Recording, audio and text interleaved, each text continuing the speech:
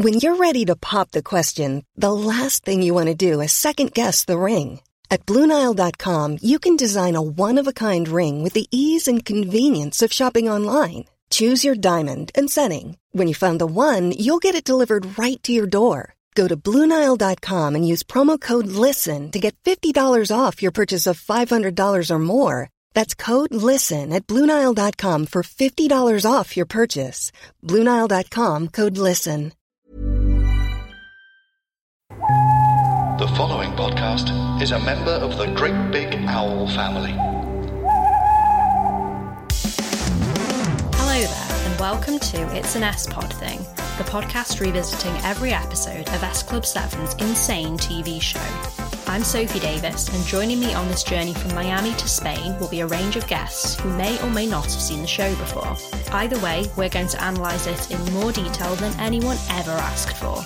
If you're an S Club fan like me and remember watching the show, hopefully this podcast will bring it all back to you.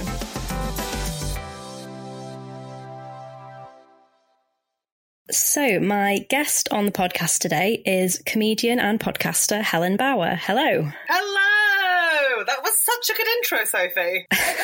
Succinct. I mean, I was genuinely concerned it was going to be like this super long sort of intricate thing because of like what you didn't get to hear at home is Sophie lubricating her throat with like about 6 sips of water. So I was like, oh shit, what's this intro going to be? And then you could have done that with your dry mouth. This is behind the scenes. I have to drink a lot of water before I start every podcast, and I think it makes it worse if anything, but you're it's thirsty. nerves. I get it. You're very thirsty, but I was like, what is she prepared? Maybe like you were going to sing the intro, or like part of me was like super excited that you were going to sing a bit of S Club 7 as the intro, and then the guests had to join in. And I was like, no. Number one, weird that she didn't give me a heads up. And number two, like, why is she not singing yet? And then it was just like comedian Helen Bauer. Like, it was good. It's just, you know what? I'm not here to judge you. Hi, Sophie. How's it going? No, I just need to prepare to say about 5 words. That's where I am. Yeah, pretty much. Just a lot of effort for 5 words. But what are 5 words they were? So to start with, I just want to know, what's your history with S Club 7? And have you ever seen this weird TV show before? This could be a podcast in itself, just like the history of me with S Club 7. I'm 29 years old. I was born in 1991. S Club 7 were a massive part of my formative years. I wanted to be Hannah. I was more of a Joe. I thought Tina was the best dancer of all time, and I still think part of me that she is. My heart was broken when Paul had to sell his trophy online. And I genuinely think I am the woman I am today because of S Club 7. As far as the series Miami 7, so I watched the S Club 7 stuff and the S Club Genius stuff as it came out, but I don't think I ever watched them all properly because we didn't have one of those recorders at home. So if you caught it, then great. And if you didn't, then you're fucked, you know? Yeah. I watched them all originally on like videos that I borrowed from someone. So I did watch them in order. Yeah. Did you have a friend who recorded it off TV? I'm not sure, actually. I'm not sure if they were videos that were like available to buy or not, or if she had just recorded them. But they can't have been. They can't have been available to buy. They're definitely not available now. Oh my god! Like I remember, like I loved S Club 7. I thought they were great, but I was more like, what TV? I loved The Sleepover Club. Do you remember that Australian show? Right, yes. Yeah, I remember that. That was a kids' TV show that I watched religiously. As far as Miami 7 goes, I was aware of it. I knew it was happening. And maybe because my mum was a drama teacher, I knew the acting wasn't great. And I'm sorry to jump in and be insulting immediately. Maybe there was part of me that was like, I'm going to do better in my GCSEs than this. Maybe. But I have grown up with S Club 7. Yeah, you said your favourite was Hannah. You could have stepped in at any time to replace her. She's the best one. Like, we all know that Joe was, in quotation marks, the singer, but Hannah just had that fun personality. She was cute, she was bubbly, and she was fun, and I knew deep down I was Joe, but to be Hannah was like all I ever wanted. Yeah, Hannah's the kind of sweet, sunny one. She's often, I think, in yellow. I guess that's a deliberate thing. Sort of sunny personality. She's just so much fun. And then, like, even at the age of, 10, I knew with these, I just knew watching it that I wasn't going to grow up to be Hannah Spirit and be an actress. I knew I was going to have a fight with someone on Big Brother. Like, I just knew my fate wasn't good. Realistic child. I'm so realistic. Like, part of me, like, now just still thinks, oh, what would have happened if I did have a more Hannah vibe to me when I was younger? It's hard to think about.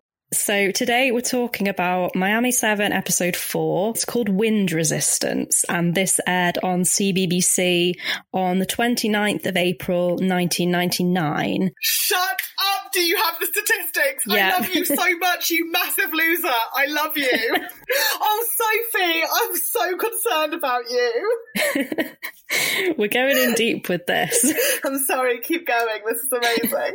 So I'm only 4 episodes in, and I think this is the maddest episode so far. Episode 1 was about them going to Miami. Episode 2, they were kind of settling into the hotel. Episode 3 was just about them getting a car. And then here, Paul is for some reason made temporary manager of the hotel. But then there's also... for some reason, you know the reason. He's the sensible one for some reason so now. Yes. And as well as all that, there's a hurricane and a Hawaiian luau going on. It's a lot to take in. I feel like for the sake of this episode, in honour of the episode of Miami 7, we should never refer to it as a luau and refer to it just as a lua or the Hawaiian thing. Oh, what, the luau? Yeah, I think you'll find it's pronounced luau. Yeah, but it's spelt luau. But it's spoken luau. It's the Hawaiian pronunciation. Yeah, and at one point Joe calls it a loo brush. It's just so awful, isn't it? Like, I mean, I don't even... Well, should we call it the loo brush for the sake of this episode? I think that's fair. Joe is just refusing to learn what the actual word is. Yeah, because Joe's fucking trash, and we'll get to this for the end of the episode. There's a moment when Joe really gets what she deserves in life and for her future actions. And it's like a real great moment of redemption, I feel, for like everyone. How do we do this? Do you want to go from the beginning? Because there's just so much to dissect. Yes. So at the beginning, they're filming Rachel doing some sort of fake weather report, and it's never really explained why. She's saying, oh, there's been a hurricane. It's claimed all these people's lives, including many talented artists and singers, plus Bradley McIntosh. Burn. It's honestly, like, she's doing a fake weather report on a beach and they're spraying her and there's fans.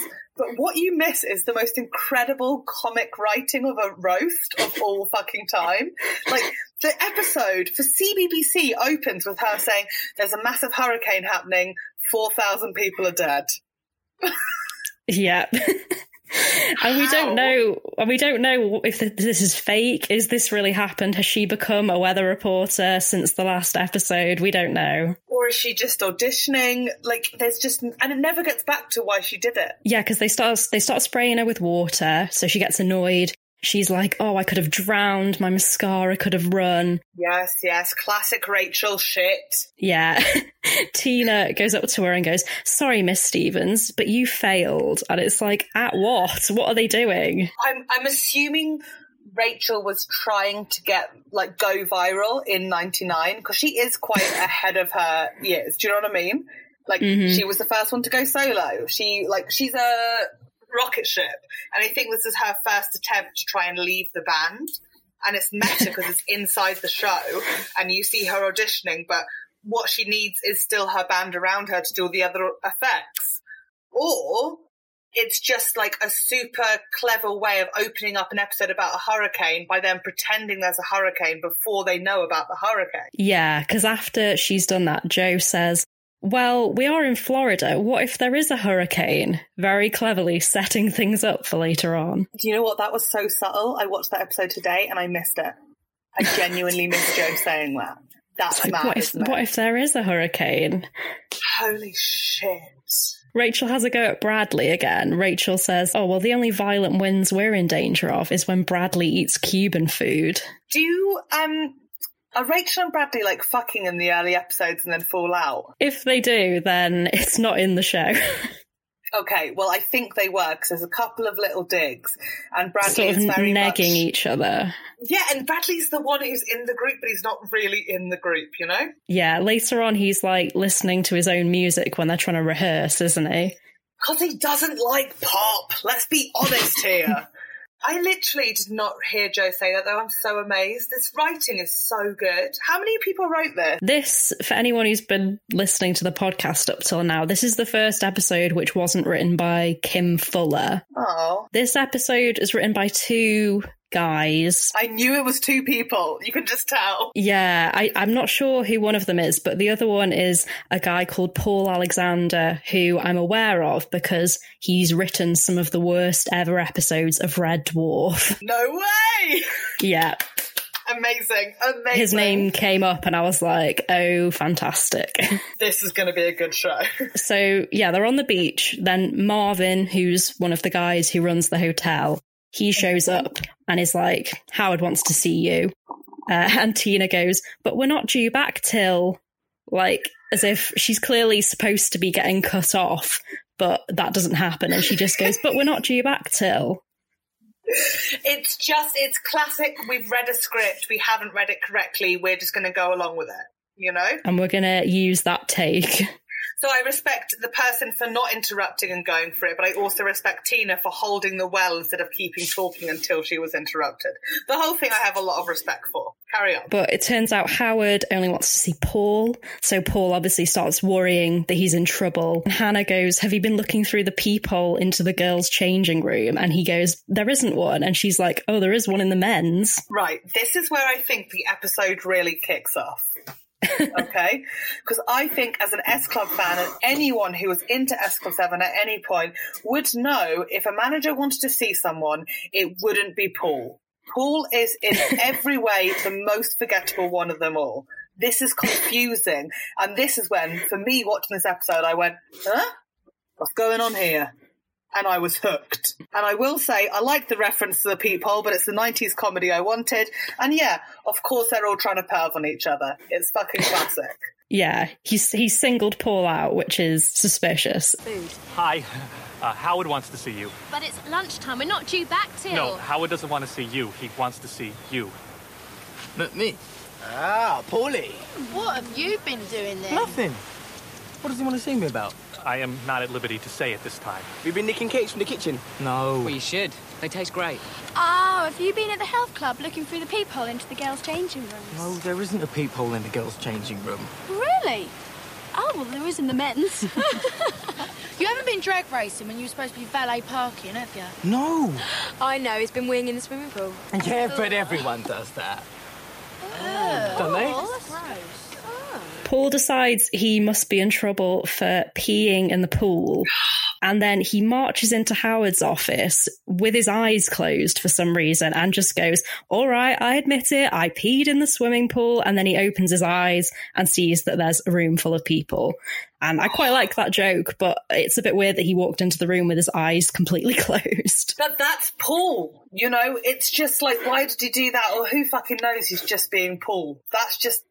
there's nothing else to it. It's a wonderful joke. He walks into a room with his eyes closed. That's what he's about. Yeah, that's just his vibe, and that's why he had to sell his Brit Award. No foresight.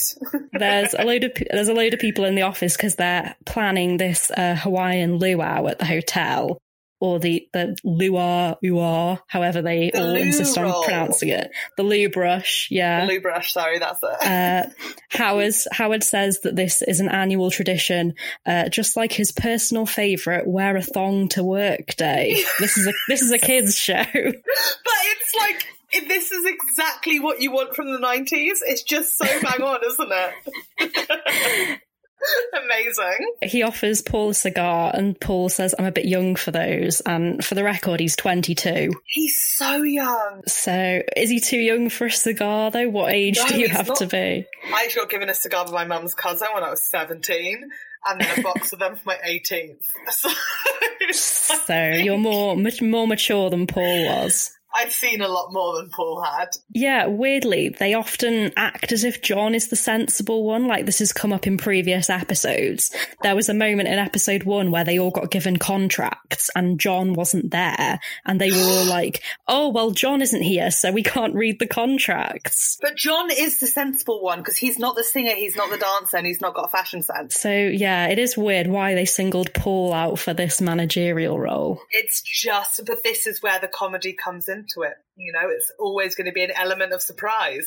And that, for me, is the ultimate show of the element of surprise. Yeah, maybe if John was in charge, things would go smoothly and it wouldn't be the comedy gold that we get. Oh, we know it would go well if John was in charge. He knows how to run a loo brush. So Howard is calling Paul a sensible kid for some reason. He has all these nicknames for the band. In an earlier episode, he called Rachel long-haired kid, even though she's not the only one with long hair.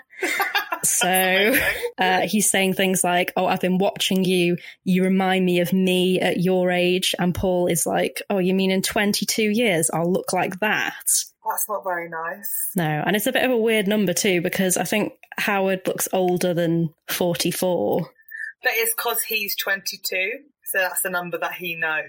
No one can be older than 44. That's the maximum age. I don't even think it's that smart. I genuinely think he's like, oh, I've got to say a number in this sentence. I'm 22, so I'll say 22 years older.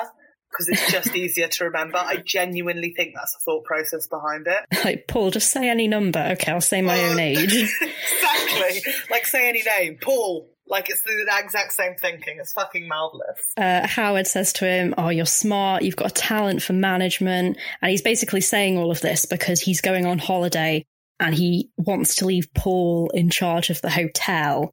And at this point, my immediate thought was, why doesn't he just leave Marvin in charge? Because, you know, Marvin's his brother and they basically run the hotel together anyway. And then so that was my thinking. And then Paul literally does say to him, why don't you ask Marvin? And I was thinking, oh, great, I'm going to get an answer. And Howard just goes, long story. And that's it.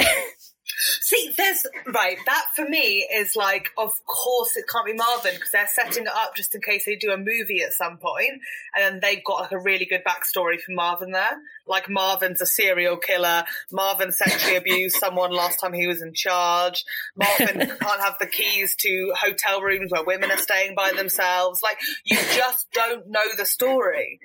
And I think it's good to leave things like that open-ended when you're early in a series like you are with this one. We could have had a prequel like Bates Motel about like how we could have had that, but with Marvin. But the answer's just long story, and then there's just no further questions. Paul's like, oh well, there we go. Were you upset, Sophie, because that was your question? Were you a bit like, oh, but I also want to know that? Yeah. He also says to him, "You're like the son I never wanted," which I quite like. So good. They're all painting a building and Rachel goes, oh, I've never painted a house before. And John says, just think of it like a big face and the paint is the eyeshadow. This is one of my favourite bits because I fucking hate Rachel. So even though it's so sexist and I hate that someone would speak to her like that, she fucking deserves it because I hate her. Carry on. But it works as well because she's like, oh, I get it now. I know, because she's a fucking dick. I hate her. I'm sorry. I really dislike her. And also, I think you can tell this was written by two men because that isn't how eyeshadow works. You don't like cover your whole face in eyeshadow. I know, it's so good though. So Paul walks through. He's got a blazer on now. He's got a sort of manager's badge. Yeah. We don't know how long he's been the manager for, but it's probably been about 10 minutes. But he's become suddenly really patronising and smug. He's like, oh, I haven't got time for painting with you guys. This Hawaiian event isn't going to organise itself. Well, power goes straight to your head. Do you know what I mean?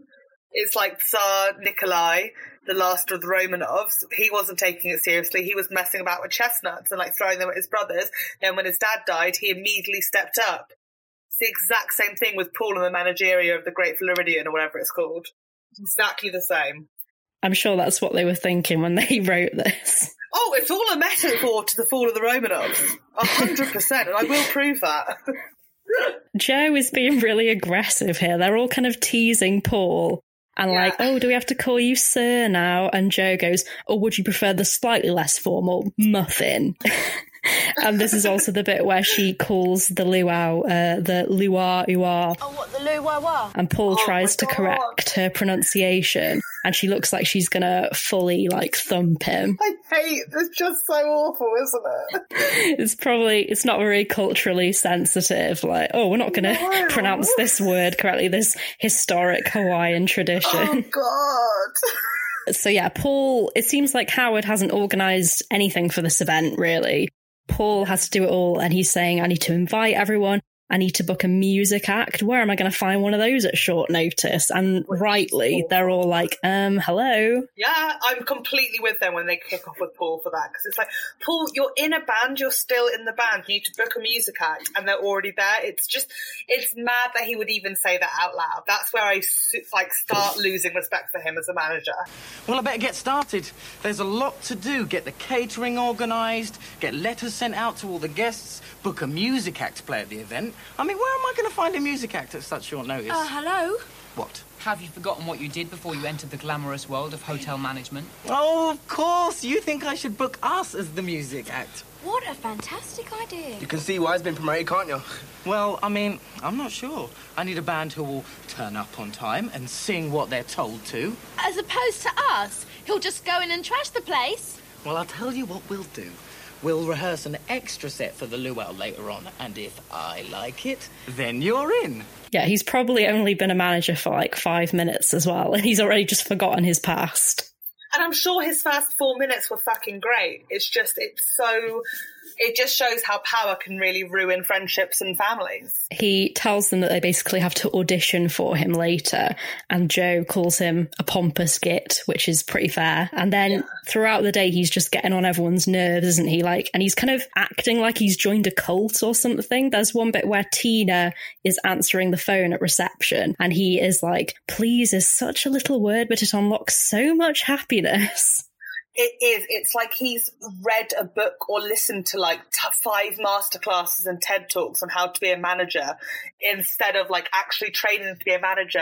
My favourite one is when Hannah's at the reception desk and she does the smile at the guest, and he's like, did you smile at the guest? And she's like, yes. And she went, no, you didn't smile. You smirked because you showed less than 5 teeth.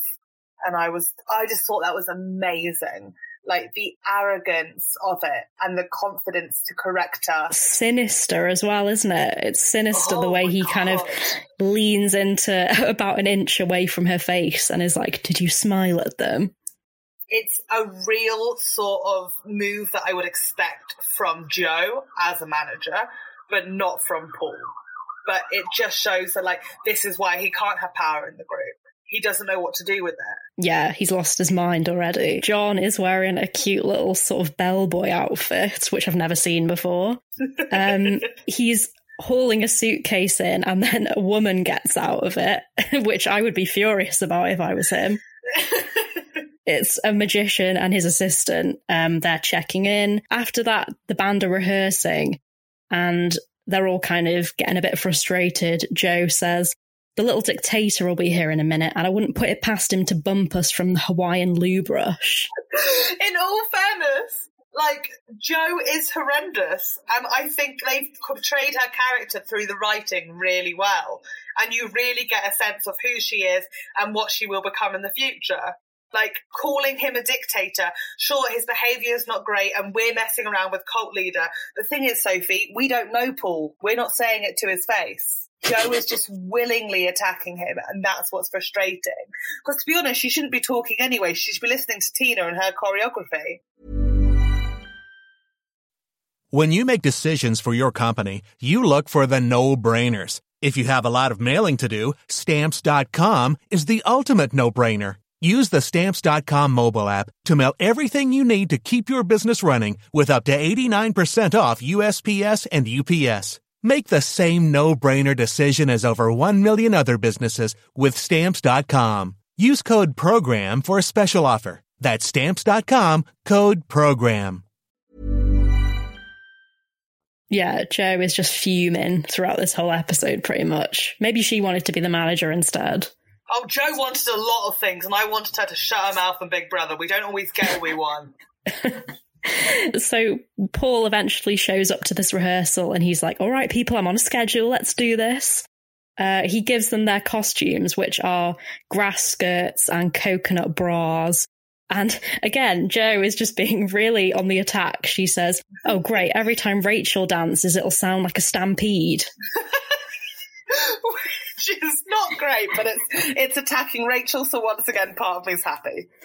Yeah, again, this is a kids' show. We're just being encouraged, like, let's all have a laugh at Rachel, who's got slightly larger boobs than the others. Oh, she's racked, love. Come on, Sophie, she knocked herself out. So they're not happy about these costumes. Rachel goes, I'm not wearing a haystack. And Tina, at this point, says what I think is my favourite line that I've heard in the series so far. I'm going to put a clip in the episode because I can't do justice to her delivery of it. But she looks completely calm while everyone else is talking. And then she just suddenly flips and goes, what am I, a choreographer or a combine harvester? And then the pause that she leaves for people to react to that phrase is art. Oh my God, it's so good. It is the best line, you're correct. Oh, hi. I've been working on a new routine, especially for the the Hawaiian thing. Great, and I've got your costumes here. You might as well put them on to rehearse. What is this? A skirt? Surely you've seen one of these before? Yeah, last time I went clothes shopping at a farmyard. I'm not wearing a skirt made out of straw. There's a bra made out of coconuts too. Fantastic. Every time Rachel dances, it's going to sound like a stampede. Come on, I haven't got all day. I'm sorry, but I'm not wearing a haystack. Yeah, what am I? A choreographer or a combine harvester? And it's just so loud. It's like she was so nervous to deliver it, she just screamed it instead. And I just love her. Oh, I love Tina. That's great. She's the only one with talent. She's recently released a single, which I encourage you to Google after this. Can you remind me at the end? I really have to hear that. Yeah, I didn't know about it. Someone sent me the link a few days ago, and I was like, It's interesting. I'll see what you think later. Okay, I'll let you know.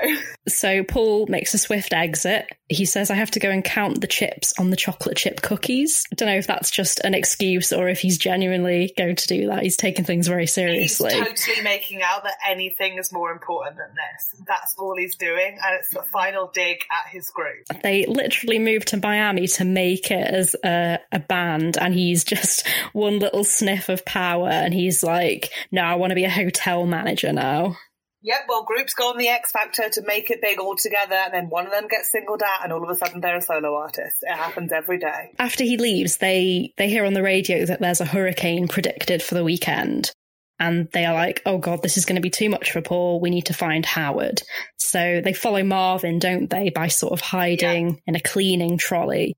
And they discover that Howard is actually in the basement of the hotel. Yep, just hiding there, pretending to be on holiday. Yeah, I don't understand Howard's logic here, because I know I'm thinking about this far too much, and I think that's like the tagline for this podcast, but Howard wants to hide from the hurricane, but I don't really understand what the benefit of that is, because at the end of the day, it's his hotel. So if there's a hurricane and he's left someone incompetent in charge, then surely the hotel's just going to get ruined. I don't really understand why he's just like, oh, I'm gonna pretend it's not happening.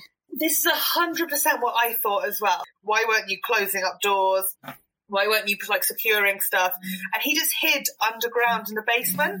And also, it's so dangerous because also, like, if a hurricane happened, they can't check if you got in or out okay because they don't know that you're there. So you could just be left underground and no one's going to come and search for you.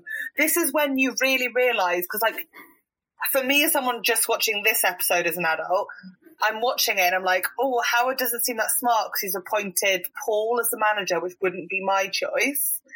And then you're like, well, he's clearly lost his mind because if this hurricane hits badly, he's going to die and no one's going to be searching for him. So this is for me when I lost all respect for him. And also, if he knew the hurricane was coming, he's letting the luau go ahead. I don't understand the logic behind that as well. Why is he not just cancelling the luau? Oh, what, the luau? It feels like that first 5 days of coronavirus when people were like, I'm still going to do a gig though. And it's like, just don't gig. It's not going to make that much of a difference on the economy and the country if you do this one gig. People were really holding on. I feel like Howard's got that blitz spirit. It's so confusing because I feel like it would almost make more sense if he was on holiday. Yeah, 100%.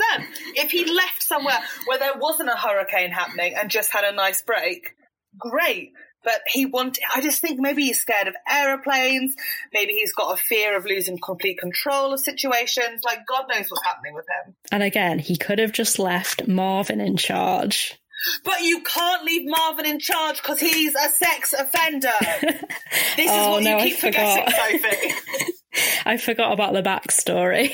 You have to try and find a way to remember. I know it's traumatizing, but you've got to remember that. Maybe write it in front of you for the next episode. You'll see it in all the subtext now I've told you. That's what's creepy. I like Marvin. I'm not going to make this a running thing. Oh, wow. So you like sex offenders then? Well done, Sophie. That's a great choice. I like this bit when Paul is he's sort of perving at some girls by the pool and his phone rings and he just goes, "Excuse me, business." Oh my God, it's so good, isn't it? It's like people answer the phone with their full name. Like, Helen Bowen. Yeah. Like, oh, amazing. I think I'm going to start doing that, just going, "Excuse me, business," when I answer the phone. Please do. And that's how Paul discovers where Howard is, because he answers the phone to Howard and then Bradley grabs the phone off him and Paul's like, "What are you doing on Copacabana Beach?" Yes. They obviously go and confront Howard then in the basement. He's got all these sandbags and tinned food. He says that he knew about the hurricane because he heard about it on the Hurricane Channel. Yes, which is a great channel. But he convinces them, he tries to convince them that it's going to be okay. He says, "Oh, this area is a hurricane-free zone," which sounds like something that Trump would probably say. Yeah. He's just fake news. And he just basically tells them to go back to work, doesn't he? Doesn't he also try and convince them that, he's like, all these sandbags and all these cans of tinned food, they're not because of a hurricane, they're because they're my favourite 2 things to collect. Doesn't he try that? He collects them. I love that argument. I think it's just such a brilliant one, which is in some ways quite plausible. Like, Americans love stockpiling and extreme couponing USA. Like, he could be one of those. Yeah, Howard would be okay now. He'd have his tinned food supplies. Oh, he'd be so sorted. But basically, he convinced them all, and then they decide to go along with the party anyway, because it's just a hurricane. Yeah, they're all preparing for it, but the wind just keeps getting stronger and stronger. But they're not preparing for the hurricane, they're preparing for the loo brush. Yeah, That's what's so disturbing for me. Like, when they have a meeting with the insurance company, it's going to be a fucking disaster. Sorry, Sophie, this really pisses me off. Yeah, they're just kind of moving furniture around, aren't they? Around the pool! It makes no sense!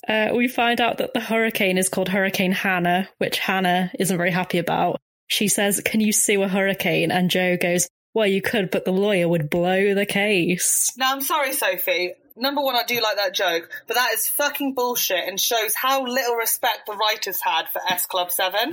Because that sort of bullshit of Hannah saying, "Can I sue a hurricane?" That's a fucking Rachel joke if I ever saw one. That's for that dim piece of shit, Rachel Stevens. Hannah would never fucking say that. She'd be excited about a hurricane being named Hannah. There, I've said my piece, I'll leave it. Yeah, that is a good point. Do you agree, though? That's bullshit. Hannah's not thick. She's fun, not stupid. Yeah, they haven't got the characters figured out yet. They're all kind of interchangeable. Not at all. Joe they've nailed. Rachel they've nailed. The rest, no.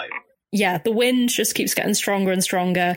Bradley and John are still trying to carry on playing tennis, but the ball just keeps hitting them. And at the end, they're sort of like hobbling and doubled over. Bradley looks like he's seriously injured and needs to go to the hospital. Yeah, it's also a wonderful scene and sort of showing how much work the women are putting in while the men are playing tennis, which I think is a lovely comment on society. Oh, yeah, I didn't think about that. Oh, it's such a good comment. Yeah, they're not preparing for the luau. They're just playing tennis with some guests. Like, oh, we have to play tennis. Yeah, of course, a white man's the manager, the other 2 men are playing tennis, and the women are trying to get prepared whilst being forced to wear coconut bras. It's fucking amazing. Paul goes to see Howard again and says, "Oh, it is getting a bit blowy out there." And Howard's like, no, it's just a gentle sea breeze. And he says, what are you complaining about? It rained in Britain for the whole of the 80s. Which Paul just accepts, like, that's a fact. For fuck's sake. No further questions. Exactly. So Paul goes back outside and is like, where's John gone? It turns out John was worried about Howard's pet alligator, so went and tied him up. And this is a weird visual, isn't it? It's a weird visual, but I just want to quickly point out this shows how sensible John is, that he's the only one that thought, oh, there's an alligator. Like, yeah, of course he thought that, and full respect for it. But it's clearly, there's no effort put into making the alligator look real. That's what I really like about it. Yeah, it's kind of, well, he's tried to tie it up with some rope, but it's just floating in the sky, and then the rope snaps, and it just sadly floats away, and John just goes, oops. Yeah. Just oops. He doesn't tell anyone else. He doesn't let anyone know. It's just, it's happened and he moves on. Because next thing we know, isn't this when Jo goes to get the umbrella? Yeah, she puts an umbrella up for no apparent reason. Fuck knows what's going through her head. Because, yeah, just before that, Paul says, well, they're all saying, obviously, oh, the event has to be cancelled, and Paul is still like, no. He says, haven't you ever heard of the saying, the show must go on? And Jo goes, haven't you ever heard of the saying, you've gone mental, you hoof? It's awful. It's fucking awful.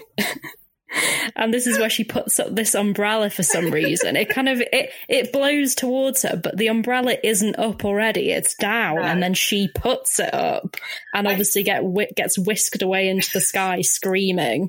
It's just such a good effect of, like, they clearly blew the whole budget on that one image of Jo being pulled into the air. It's just amazing. And they go, is it a bird? Is it a plane? No, it's an Essex girl.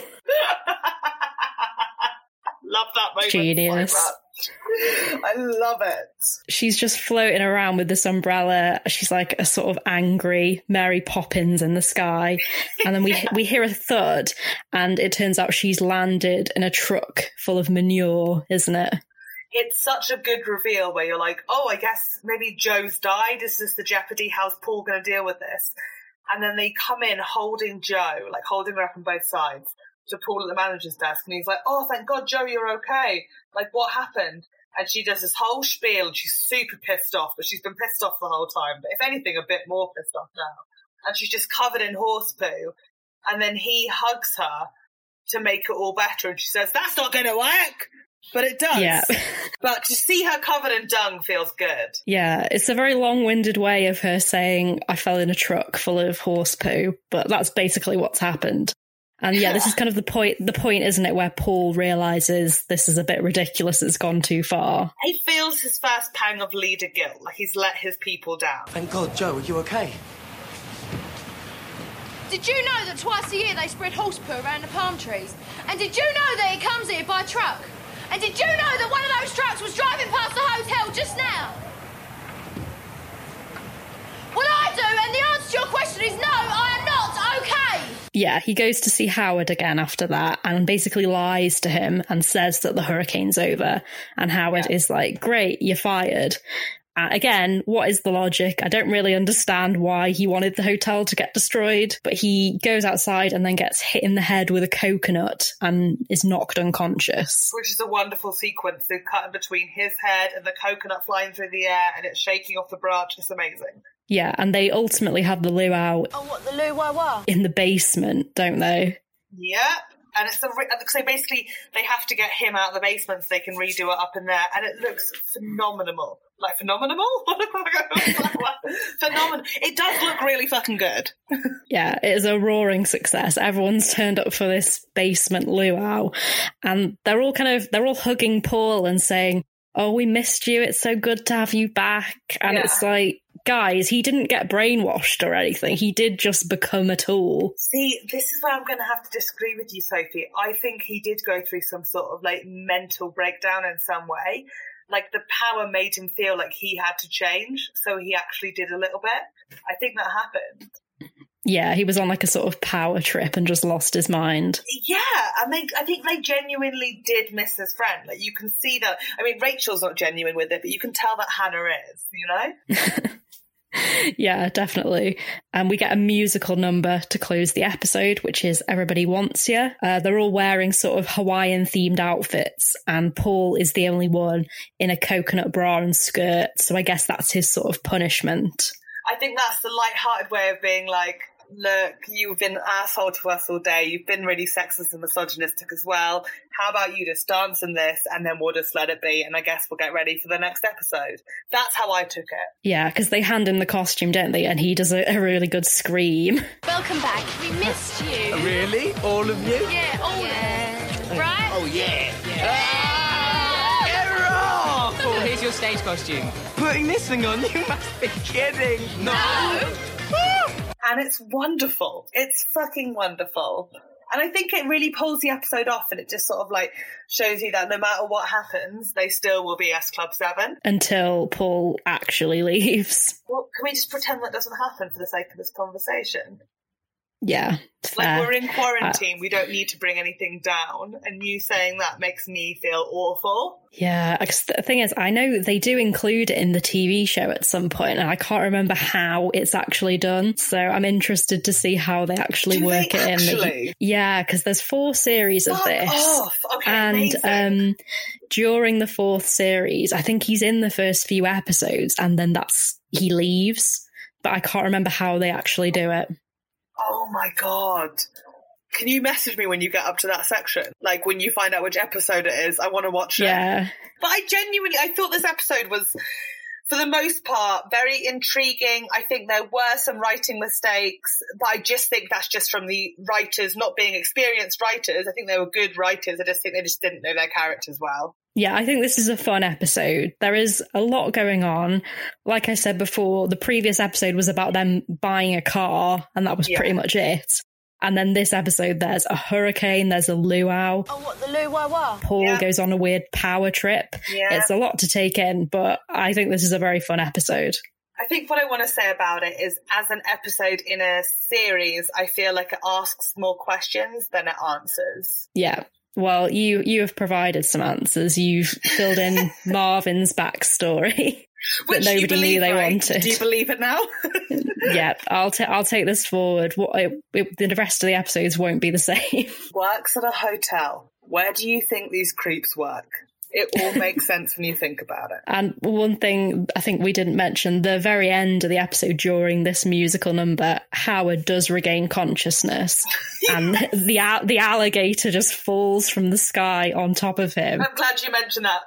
And I took a screenshot of that the other day because it's just so blatantly just a toy alligator with just a really blank expression. But I think it's just so lovely because it just sort of ties everything up. It finishes the episode on a laugh, and it's just wonderful. And it also gives you that sense of jeopardy to tune into the next episode with, like, is the next episode going to start with Howard being mauled to death by a crocodile? Yeah, and it also lets us know that the alligator's okay, because the last time we saw it, it was just floating away into the sky. I mean, we know it's not okay. It's clearly an inanimate object. You know it's not well.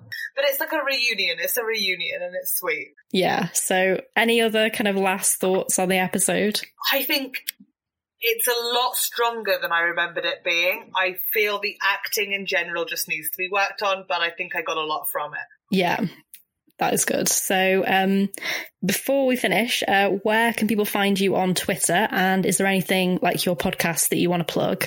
Oh my God, plugs. I'm so good at these now. So I'm on Twitter, and it's at Helen, Bauer, like the Bauer, to make it super fun and cute. And I've got a podcast called Daddy Look at Me. And everything's linked on Instagram and Twitter, and it's the same handle for both. So please follow me on one of those if you want to. Yes, and it's a very funny podcast, so everyone should check that out. Shut up, it's an okay podcast, but this is way better of a premise. This is a better podcast. Like, you and I both know that. Thank you for listening to this episode of It's an S-Pod Thing. It was edited by Alex Blondek with music by William Kitchener. If you enjoyed the podcast and want to let us know that we're your number one, please subscribe and leave us a good review.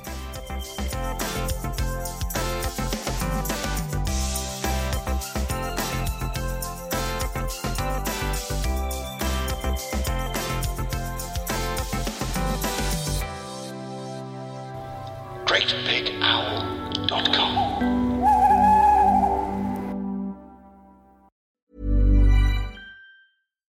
When you make decisions for your company, you look for the no-brainers. And if you have a lot of mailing to do, Stamps.com is the ultimate no-brainer. It streamlines your processes to make your business more efficient, which makes you less busy.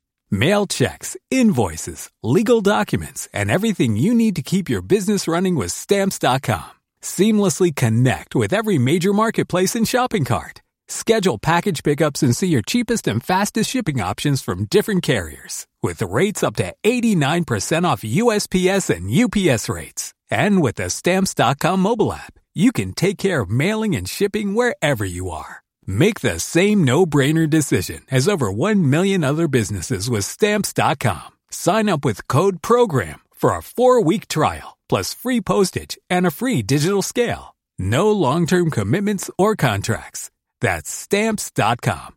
Code PROGRAM.